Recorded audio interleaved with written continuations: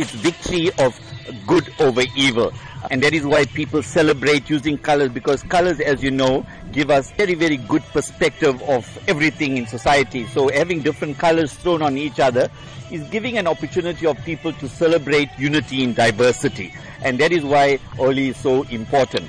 And more so because it brings the young and the old together. And people do not know the age when they celebrate Holi. They throw powders and flowers and water on each other. It is fun. We live in a very serious world. Everything is so serious. Business, work, school, everything.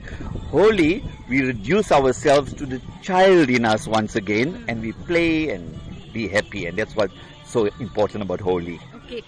Is it then important in the South African context to celebrate it here in our country, even though this is an Indian tradition?